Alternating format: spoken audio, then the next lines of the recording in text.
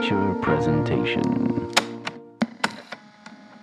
Welcome back to another Untitled Movie Review. I am one of your hosts, Matt Rohrbeck. Alongside, he's allergic to tomatoes, but he is tomato meter approved, Eric Marchin. Matt, do you know what time it is? It's Armageddon time, baby. Woo! Yeah. Today we are talking, and this movie, not maybe that kind of energy, but hey, well, I'll buy into it. Today we are reviewing James Gray's Armageddon Time, starring Anne Hathaway, Jeremy Strong, Banks Repeta, Jaylin Webb, and Anthony Hopkins, and more. Eric, how are you? I'm good, Matt. I'm good. You know, we're on our third review of the day. Obviously, you know, how dare you show the inside baseball kind of thing. You know, we've been dealing with some snafus in terms of behind the scenes stuff. But I think trying out new tech, guys. I'm trying out. Apple released their new update, Ventura, not based on Ace Ventura. Their new Mac OS where you can use, hot tip for any people who make podcasts or videos and stuff. You said hot tip, right? Yeah. Okay. Not a okay. And then you can use your iPhone now. It's called continuity camera, and your computer will automatically detect your iPhone and use it as your webcam or your camera. It's awesome. But we're working out some kinks, so bear with us if I freeze at any moment. Blame it on Apple. That's fair. Armageddon Time. Yes. Eric, we've talked a lot, even as recently as the other review we did today, about this, which is After Sun, which you guys can you guys can check out now, by the time this releases. This kind of trend or this theme we're seeing a lot in directors lately over the last, maybe 5 or so years. You have a pillow right behind you, which is maybe not the thing that kicked off this trend, but could have been, of directors looking back on their childhood or a moment in their life and doing kind of an autobiographical sort of, or inspired by their childhood type movies. So we saw that with Roma. We've seen it as recently as The Fabelmans, which isn't out yet, but we do have a review for it from TIFF. After Sun has elements of that. God, we can list off more. What else lately has done? Kenneth Branagh did it with Belfast, Minari. There's Lady Bird. Yeah, so it is definitely something which I totally understand of writing what having it be personal, but this might have been the thing that broke me a bit on this trend, where it's not a bad movie at all. I like James Gray. I think the movie's fine, but I'm starting to get fatigued a little bit with this kind of like, not self-serious, but like self-important kind of, I need to tell you why my upbringing and my family, deserve. It's so cinematic. Yeah, and deserves a feature-length film. Yeah. Yeah, I don't disagree with you. I mean, like it, and I think it's not necessarily, again, the film's fault. I just think it's with the trend, and not to say that like every filmmaker is like, oh well, because Alfonso Cuarón directed this amazing movie, I've got to now tell my story. Like the autobiography, superhero fatigue's real too. The autobiography, the autofiction, semi-autobiographical movie is nothing new. It's been something that has been done, time and time again. But it's just more recently, it's been more concentrated, and it's like, okay, well, you're taking this from a point in your life where you felt this was, pivotal to you growing up, or a moment that defined you as a person and would change you kind of your trajectory and where you were going and who you became. And that can be cinematic, and that can be, very didactic in telling you who the filmmaker is, or we literally just covered this in After Sun. Yeah. And I mean, even with the Fabelmans review, that's a thing where, you look at it, you can look at it in two ways. You can look at it as something being very earnest and personal and conveying that and connecting with the audience in a universal way. And then you can also look at it as a vanity project or something that's very egotistical and narcissistic and self-indulgent. Yeah. Again, there are great autobiographies that are out there and features, you know, like James Gray is not the only one to do this. It's just he's coming at a point where we've gotten a lot of them, so I can understand why, you know, some people will probably maybe feel a little bit kind of burnt cold, out or cold, kind of just kind of feeling like you're at your end a little bit with that. But I will say, I quite like the movie, and I think on an emotional level, it hit me, and we'll get into why, to the point where I literally was in tears during the screening. Which you don't see very often from Eric Marchin. I say this, I don't know how much I've talked about it on these shows, but I see a lot of movies with you. We basically see every movie together, other than if we need to play catch up in our respective cities. You never... I don't want to say you're like robotic when you watch a movie, but like, no, you've said stoic before. We're stoic, like, where you're like, I have a good poker face. You do. I never know basically how you feel about a movie until I talk to you after, where I'm a little bit more animated when I watch a movie. Yeah. I'm not one of those person that like will make it about me, where I'm like the loudest laugh in the room, or like, or something like that. But if you're sitting right beside me, you can kind of feel how I feel about it. Oh yeah. Where Eric just, I'll hear you laugh.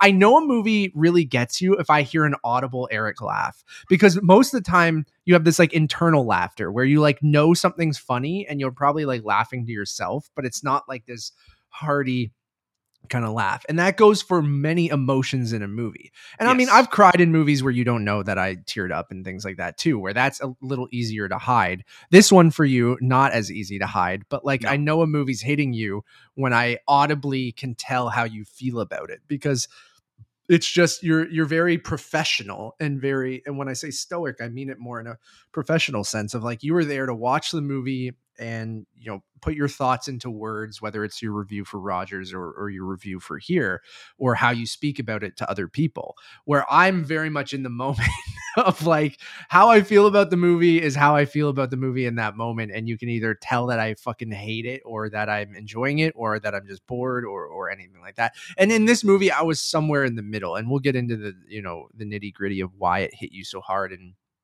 maybe why I was kind of mixed on it. But I'm mixed positive, don't get me wrong. Like, yeah.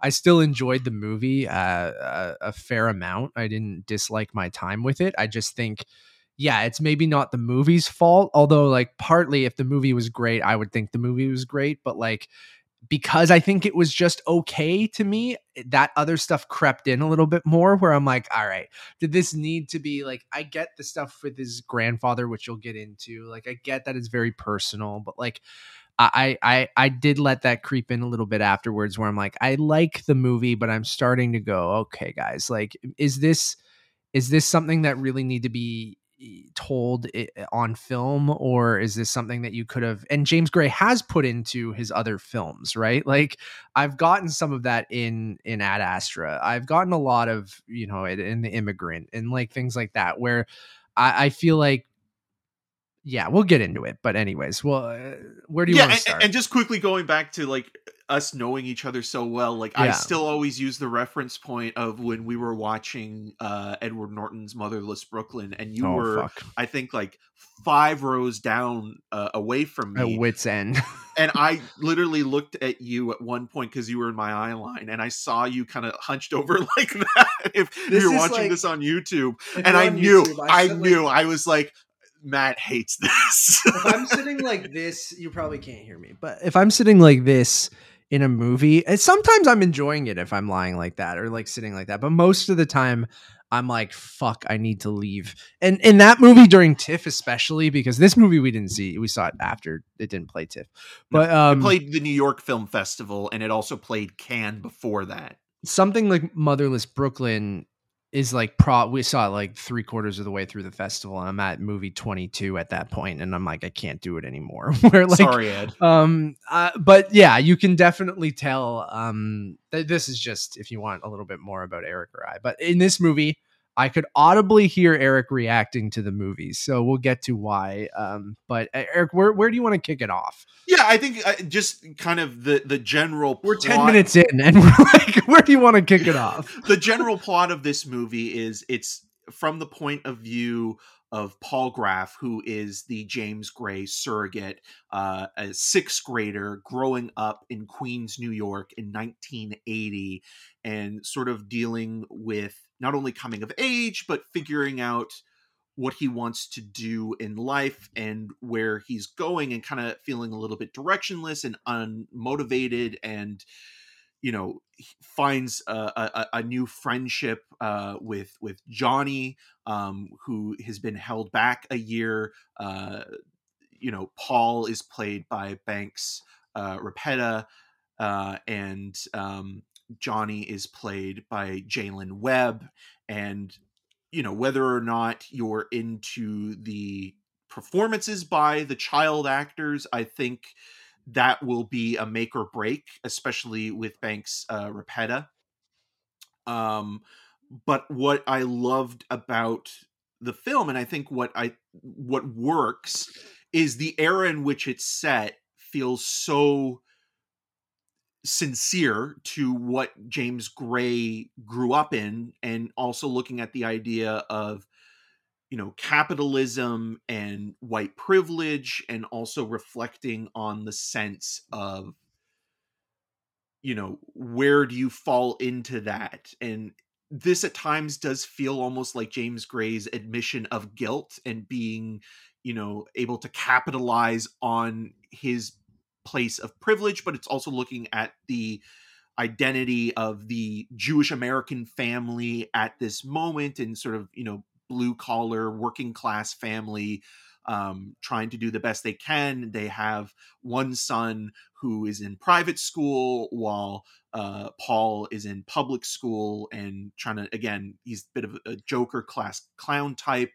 The biggest kind of most emotional arc of the film, and the thing that got me, is Paul's relationship to his grandfather, played by Anthony Hopkins, who is a European Jewish man who tells his story of how his mother came from the Ukraine to America, or Europe, and then to America.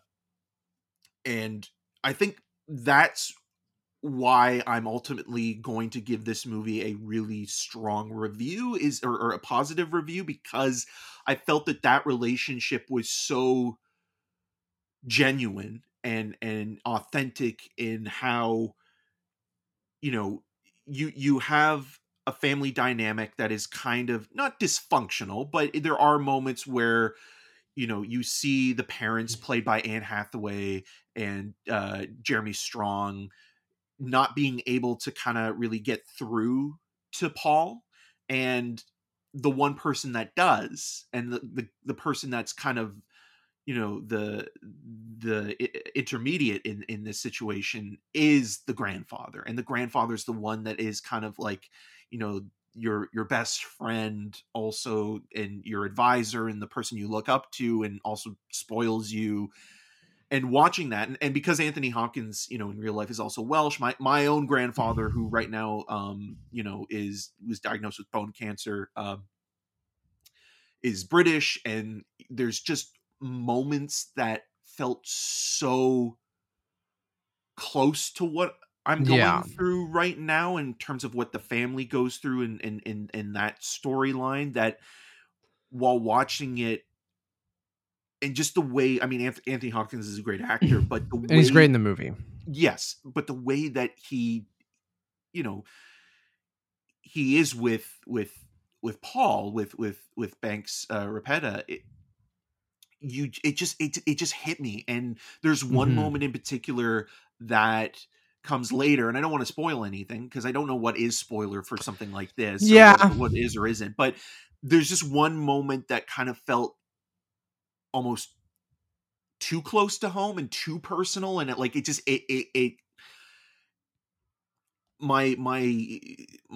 my defenses were down, and like James Gray got me. And that's great, dude. Like, that's really like, and we talk about, this is a separate conversation, but film criticism. I mean, there's been conversations and just criticism in general where, how can you objectively approach a movie. But like, to me, I throw that out the window and call bullshit, and I say that it's all subjective. And like, if a personal experience you bring into how it affected you in the film, and I'm like, that's personal to you, and that's going to be personal to many other people who watch this movie that will connect with that same element you connect with. So I'm like, and just because if your defenses were down, or you saw it at the right time, like, you bring something personal in every movie you watch. I think like sometimes you see movies at the right place or the right time, and it affects kind of how you feel about a movie.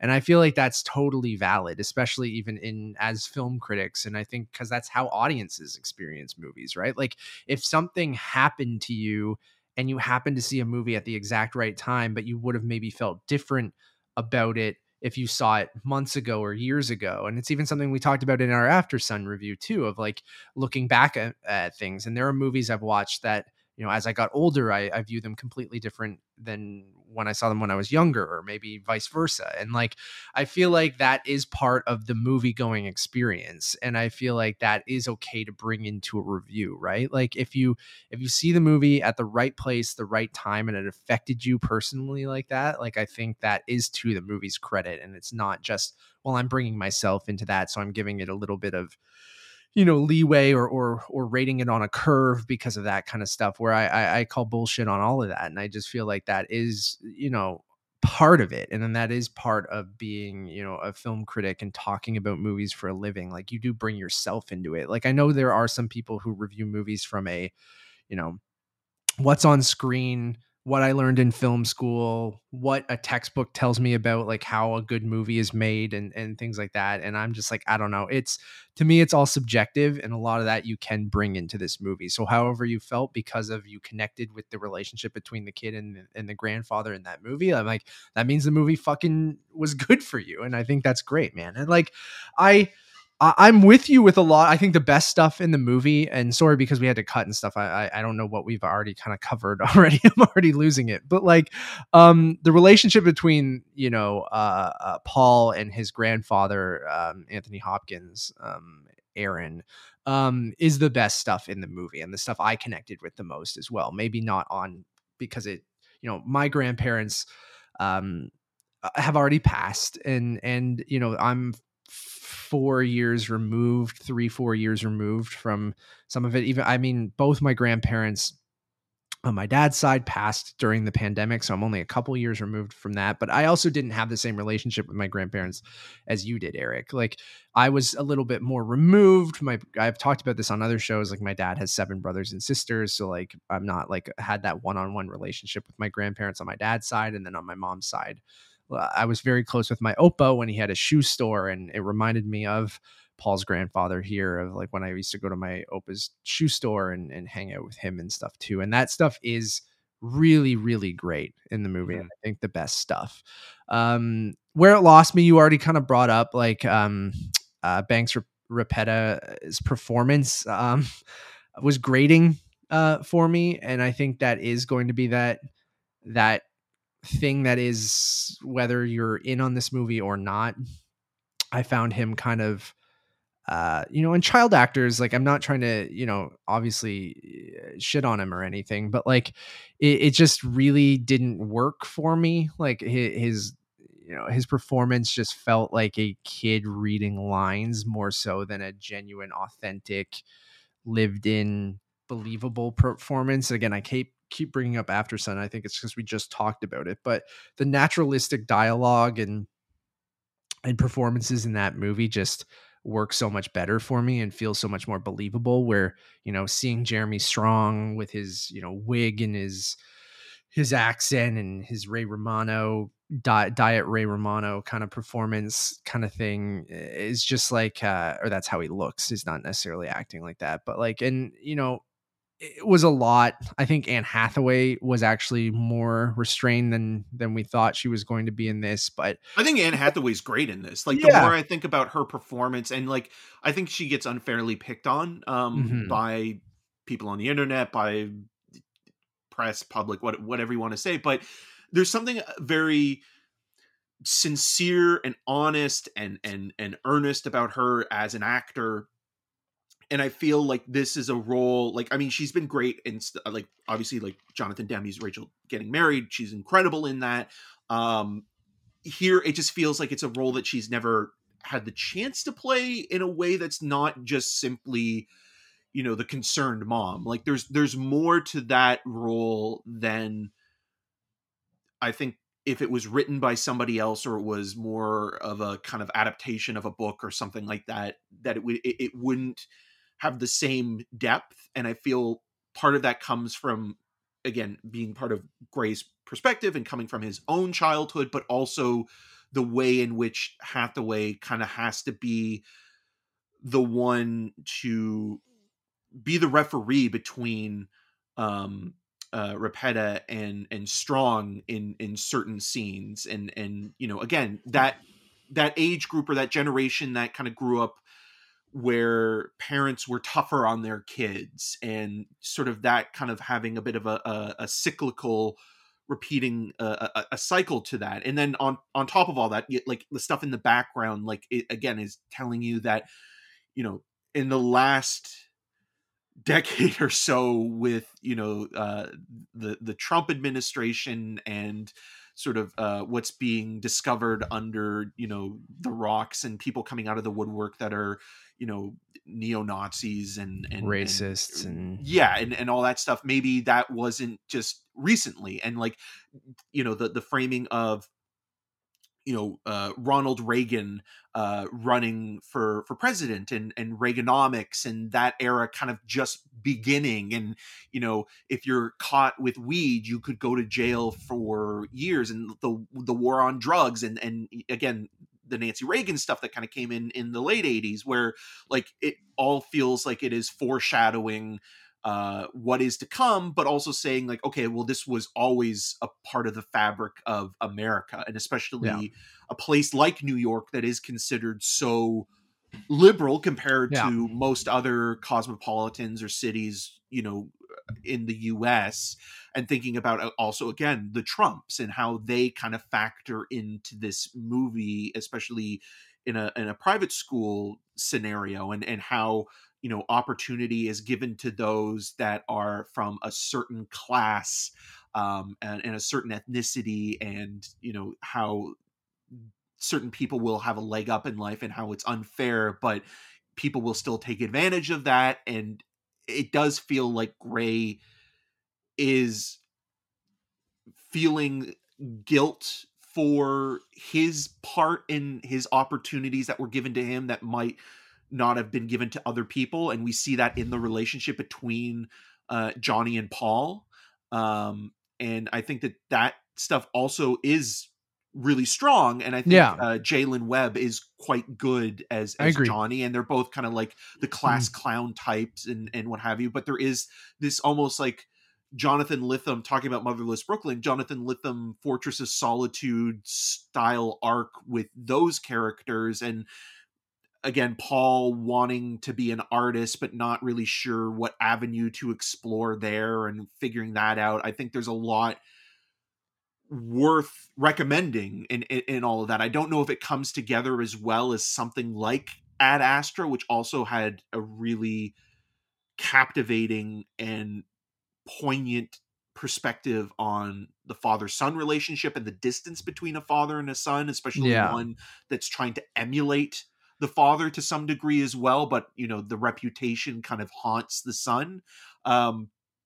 James Gray is one of those guys who I think is a very good filmmaker and an even better public speaker. And he's one of those people that you could listen to have a conversation on the state of media, on the state of film, on movies in general, and you can become so engaged with what he's saying. And a lot of what he's saying makes perfect sense. And he has a really level kind of perspective. I think sometimes his movies, you know, my two favorite films of his are Ad Astra and Two Lovers, the Joaquin Phoenix Gwyneth Paltrow movie.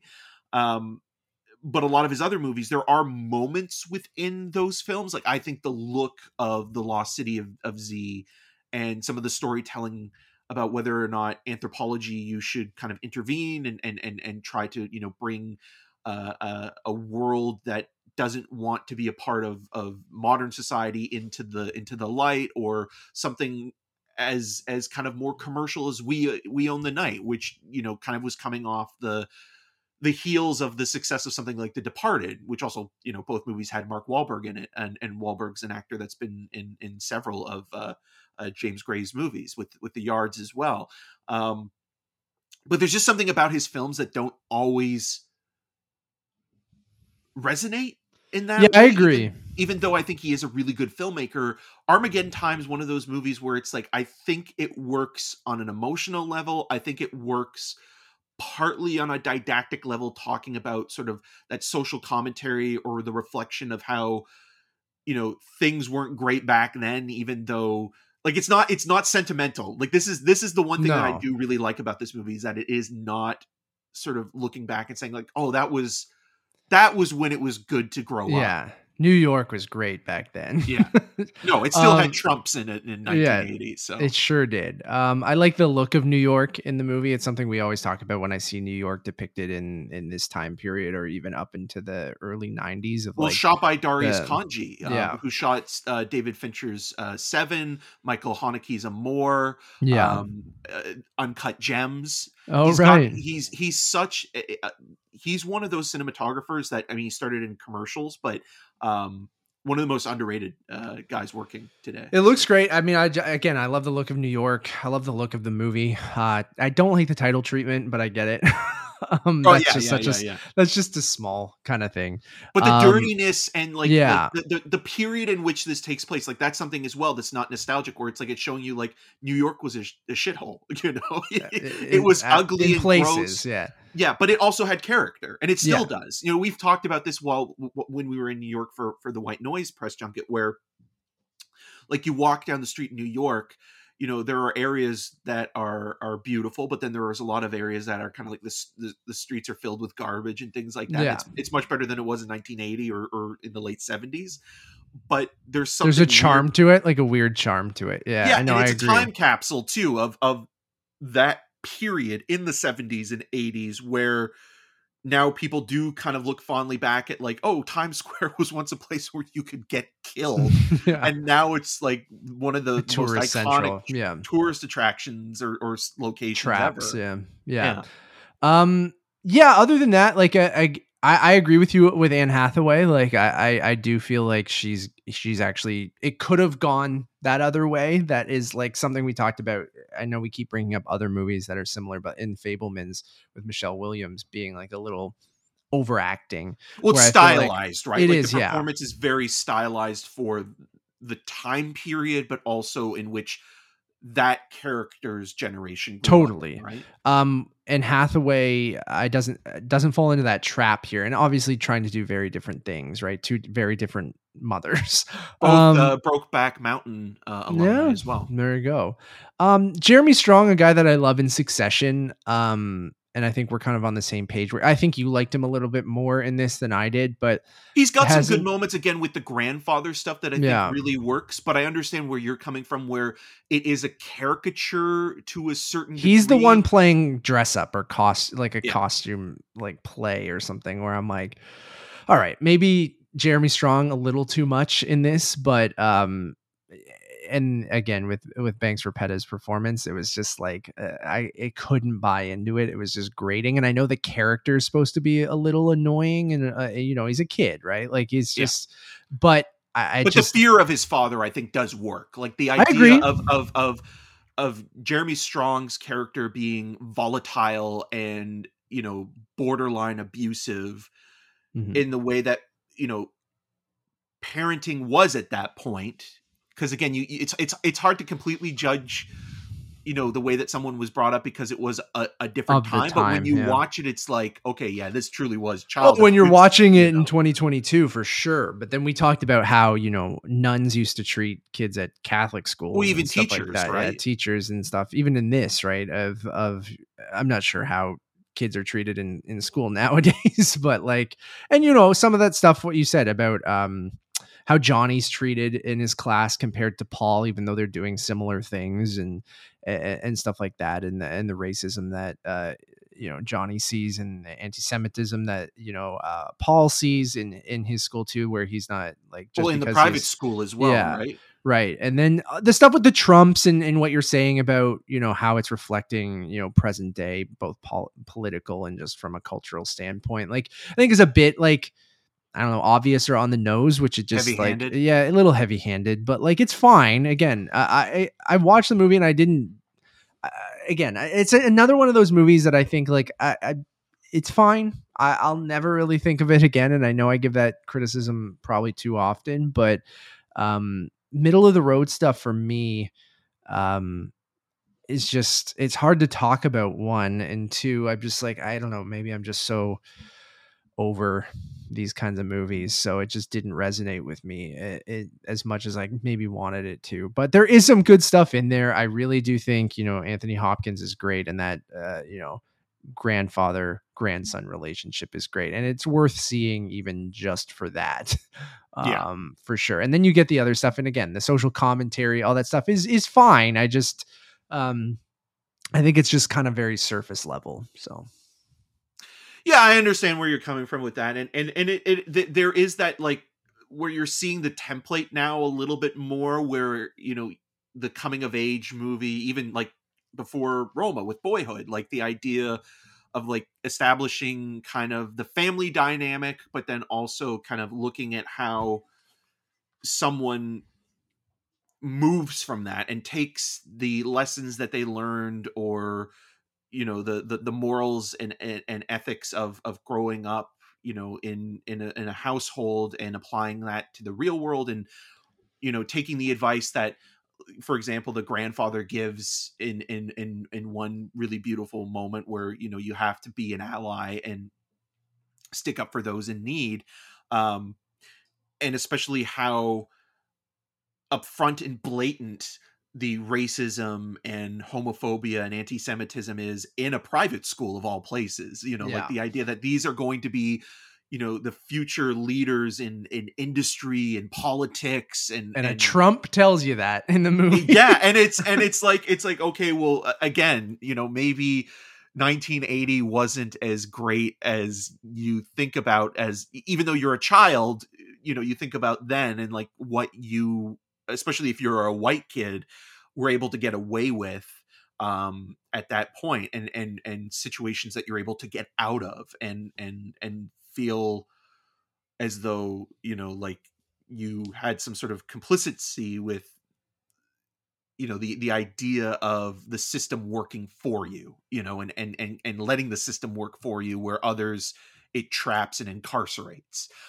And so like that, I think, again, it feels like Ray is trying to work something out in his own way, therapeutically, even, where it's like, what was my role as a sixth grader in all of this, and trying to figure out who I wanted to be, moving forward, and the type of person I wanted to be moving forward. And I think it leaves you in an interesting place, where it doesn't feel like the character, has evolved in a way that I think some other movies, some more Hollywood films might do it, where it's like, oh, they really have become someone else. I think they learned from this, and it's more gradual, right? Like, I think you start to learn over time how to behave, or what's fair or what's unfair. And after a while, you start to realize, okay, maybe I want to distance myself from, this type of sort of way or behavior, and I'm starting to see it for what it really is. And again, like, I like that as well, because I feel like that's where the nuance does come into play, where it's not like, the end of the movie is like, I learned something today. It's like, no, it's like, it's something I'm going to have to keep working on. And that's I'm fair. sure Gray's still working on it. I'm sure, yeah. Working through it in where this, he is. Yeah. Anything else you want to touch on? You didn't go really in depth with how the Anthony Hopkins, but I guess that gets into kind of spoilery. It's spoiler territory, but I will say this, like, again, there's even just like a line where Hopkins says, or calls Paul Jellybean, and my grandfather and my mom always called me Jellybean, or you know what I mean, Jellybean. And it's like that stuff, like, again, really connected in a way that I felt like, oh, I see that in my own grandfather, in my own life. And like, that's the thing where I can truly totally, man, empathize with James Gray as a filmmaker and as a person. And, you know, like, again, like, I think if you have somebody that is like that in your life, especially when it is a grandfather, you know, you can always confide in that person. There's always something where when you're talking to a parent that it's not as easy to. I think there's something about being like kind one step removed kind of thing. Yeah. Because the grandparent is less of the one that's going to tell you right or wrong. They're going to listen to you and you're going to listen to them. And I think there's even some moments that are really haunting where, you know, Hopkins's character tells Repeta about, you know, his grandmother fleeing the Ukraine and heading over to England, Ellis Island, and then coming over to America, and like how that, you know, haunts Paul, and like he's having trouble sleeping in one moment. And it's also its pacing and its structure, I think, is also kind of interesting, because the private school stuff doesn't come in until like halfway through the movie, like in terms of him making that, you know, jump into or being integrated into that society or that type. So half of the movie is spent like with the public school system and looking at like the problems that public schools have, where it's like, you know, too many kids, not enough teachers, not enough time to really educate somebody. And like, that's also, I think, being very critical of, you know, institutions that are letting kids down or slip through the cracks as well, a little bit. And again, it comes down to privilege and who you know and the contacts you have in life to kind of get you ahead, and who benefits from that and who doesn't, and who, you know, is going to get a leg up in life. And all these things are being contemplated and discussed in a way that feels like it's both, I feel bad for benefiting from it, but also we need to look at this and see like, okay, we let down generations even before we got to Trump being elected president, you know, because it was always there. Yeah. I'm going to give the movie a 3 out of 5. You know, mixed positive, I would say, on my end. I still think it's worth seeing, but maybe spread it out from seeing some of these other autobiographical kind of directors' childhood movies. Don't see them compiled into, like, we just came off TIFF, seeing After Sun and The Fabelmans and stuff like that, and all these other movies that I referenced, but it's definitely still worth seeing. So 3 out of 5 for me. Yeah, I'm gonna give it a 4 out of 5 because, again, I think the story of the grandfather grandson hit me on an emotional level. I like the stuff that it's echoing with the social commentary of the time, but also how it's not so different from what we're living in the present. It's just different people replacing the role of figureheads, and how, you know, white privilege and guilt and these things kind of all come into play. So I think it does have a lot to say. I don't know if it completely lands the mark, but I think it does so in a way that is worth watching. Totally. You guys can check out our other reviews that we have up right now. You guys can check out our reviews for what would After Sun, which we just mentioned. The Fabelmans, which is another autobiography as well. Glass Onion.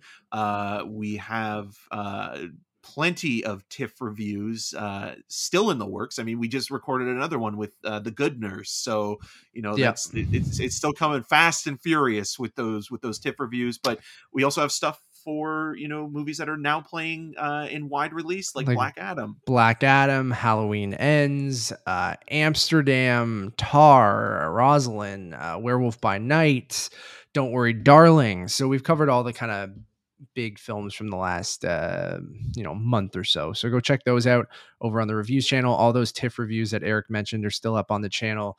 The most recent episodes of the Untitled Movie Podcast, we have a Black Adam spoiler cast you guys should be able to check out. Eric and I saw The Rock in person at a Black Adam event here in Toronto. So that was a fun story about that screening. Not a fun story, a miserable experience that we had at that screening. So yeah, a fun story, I guess. Go check that out. Will that be in our own adaptation of an autobiography? Yeah, probably. Mine's just going to be bad cinematic experiences as I've had, just completely depressing and cynical. And we also talked about the Super Mario Brothers movie in episode 134, Last of Us in 133. There's a TIFF wrap up in 132, so go check out all of the episodes of the Untitled Movie Podcast. One-stop shop for everything. Head over to Letterboxd at Untitled_movies. You can find the rest on YouTube and podcast services everywhere, and follow me on all those social medias at Matt Rohrbeck. And I'm Eric Marchant. You can find more of my video reviews on rogerstv.com/cinemascene and on the social medias at EM6211. Until next time. And I don't want to miss a thing, even when I close my eyes. You gonna cut me off or what?